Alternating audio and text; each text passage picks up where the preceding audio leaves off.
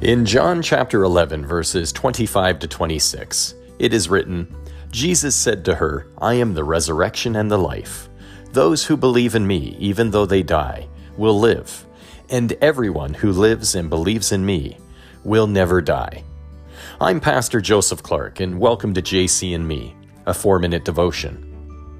When you received Christ into your heart as Lord and Savior, you became part of His kingdom right then and there.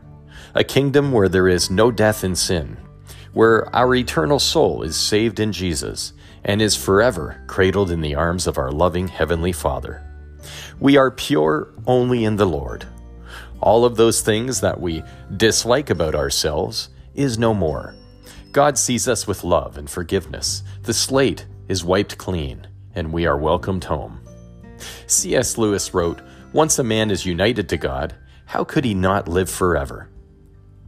Now, in Jude chapter 1, verse 21, it is written, "Keep yourself in God's love as you wait for the mercy of our Lord Jesus Christ to bring you to eternal life." This fallen world is so complicated, so unmanageable, so perverse, so corrupt and scary.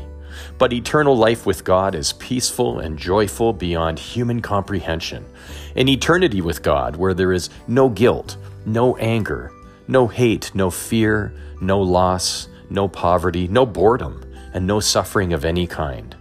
An eternity with God as His saints, full of the light and love of our merciful and loving, all-powerful God.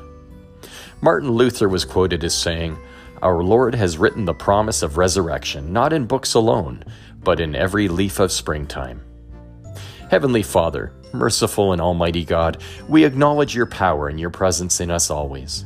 We receive your Spirit within us and surrender our worldly ways to open ourselves to you inside us.